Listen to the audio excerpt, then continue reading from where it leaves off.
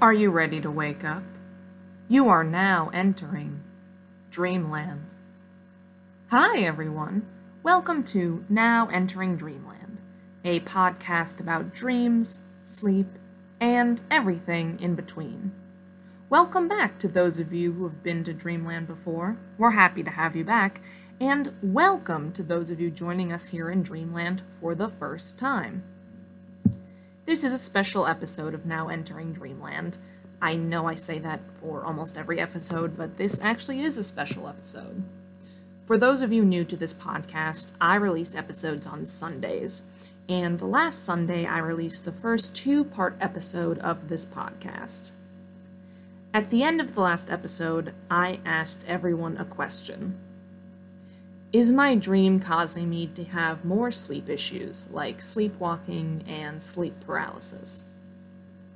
Now, just to get this out of the way, I'm not a doctor or a medical professional or even an expert in any sleep disorders, but I can answer from my own experience. 2 weeks ago, I had a really scary dream, and I believe it caused me to have sleep paralysis. Interested? Well, I am.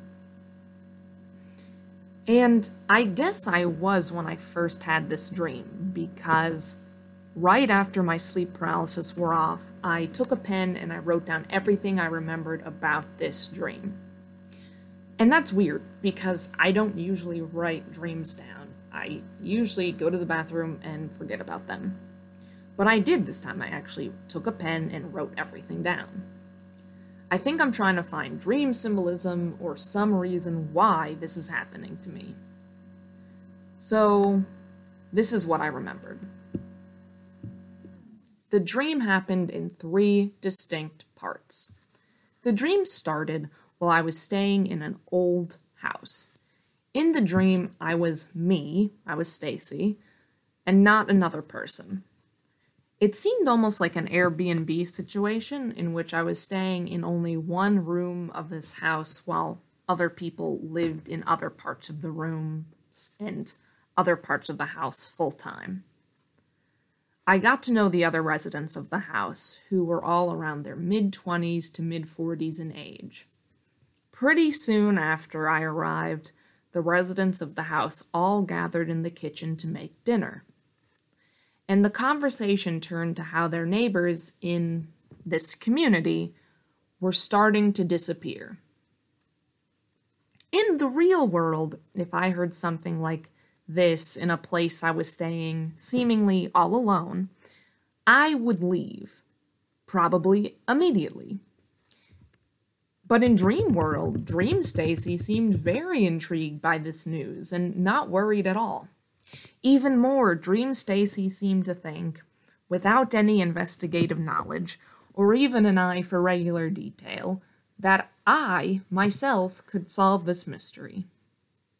Great idea, Stacy. Great idea. The residents of this house took me to 2 sites around this community. The first was a boatyard with a bunch of old ships. We began sneaking around the ships. It was a gray, overcast day. And suddenly, one of the residents of the house disappeared. Everyone was really shaken by this, including Dream Stacy. All of these people had names too, but unfortunately, after I woke up, I couldn't really remember them. Apologies. At this point in the dream, the residents of the house revealed a secret. All of them could see ghosts, but all of them could only see different ghosts. And worse, they all struggled with communicating with the ghosts, so this ability was pretty useless. They could see them, but that was pretty much it. After this revelation, the group then took me to the second site, an abandoned amusement park. The group showed me a broken roller coaster track. They told me to concentrate on the track because there were ghosts there. I concentrated, and after a few seconds, I saw dozens of ghosts sitting in old coaster cars. And they were riding the coaster, and they seemed to be having a good time. These weren't scary ghosts, they actually seemed happy. As I read this dream back, I am mildly spooked. Dream Stacy, though, was nonplussed. Dream Stacy started walking away from the group, and pretty soon after that went into a school. And this begins part 2 of the dream. The dream gets a little surreal at this point for me, because while the events of the dream make little logical sense, the dream begins to take place in areas and locations I know. And it's not just that I know these locations, I know them well. Dream Stacy entered the school and walked in the ground floor level. There was a science fair taking place. The school looked exactly like my middle school, which is bad enough because I hated middle school so much I don't even want to get into it because that's probably a subject for another podcast. I'll put that in my good ideas folder, actually. Anyway, I walked around the ground floor of the school, which was set up for the science fair with posters and displays all around. Of course, there was a little volcano set up. And suddenly my biology teacher appeared and asked me where my project for the fair was. And I suddenly felt very embarrassed. I didn't have my project. I was so ashamed.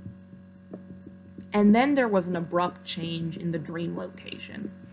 I was suddenly in a car on a major road near my childhood home. If this was a movie, this effect was like a smash cut. I suddenly was in one scene after I was just in another. Anyhow, I was in a car speeding down the road in the middle of the night, towards a restaurant to get food. Several of my friends were in the car, someone was driving, and I was in the back. We pulled up to a restaurant. Geographically, the restaurant we went to exists as a building, but it's a different restaurant in the real world. As we get out of the car to get food, one of my friends asked to go back home because she forgot something. We decide to leave the car in the parking lot and call an Uber because that seemed like the most logical choice at the time. We get into the Uber, myself, my friend who forgot something, and one additional friend. We get into the car, we buckle up, and then the car starts to drive. While we're in the car, my first friend begins to just vomit profusely, and I'm sorry to just say it in such graphic terms, but it's true. She was just vomiting all over the place, and there was nothing we could do about it. And it happened so suddenly, too. And our Uber driver was really angry, and I don't blame them because I would be really angry too. The last thing I remember about this dream is that while we're in this Uber, while my friend is vomiting, a huge monster truck passes us on the highway, and it causes this major backup on the road. I'm strapped into my seat with the seatbelt, and there's a big backup, and none of the cars are moving. And that's when I wake up. And that's the weird part, because I was strapped into a car in my dream. And when I woke up, I had sleep paralysis and I couldn't move. Just like being strapped against my seat.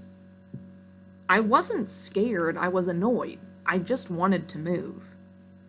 It felt like hours, but what I think was only a few minutes, I managed to move my right arm, and then my sleep paralysis stopped.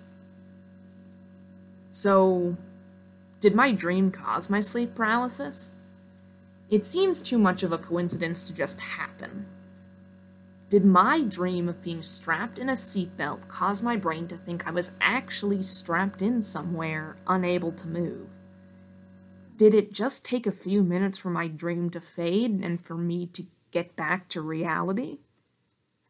But can that even happen? And also, what's up with my dream? It was so vivid. And also, now that I'm thinking about it, creepy. It felt like an episode of Are You Afraid of the Dark, which, in my opinion, is one of the best shows ever made on television.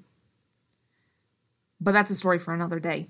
But going back to my dream, should I try to analyze it? Should I, in real life, try to look for clues? Maybe that's what I'll do on the next episode. I think that's a good place to end for tonight. That's it for the latest episode of Now Entering Dreamland. You can stream all the episodes on our website, nowenteringdreamland.com. Subscribing to this podcast will deliver all episodes straight to your email the moment they're released, or you can check for yourself. We have new episodes released on Sundays. You're now leaving Dreamland. But we'll see you next time.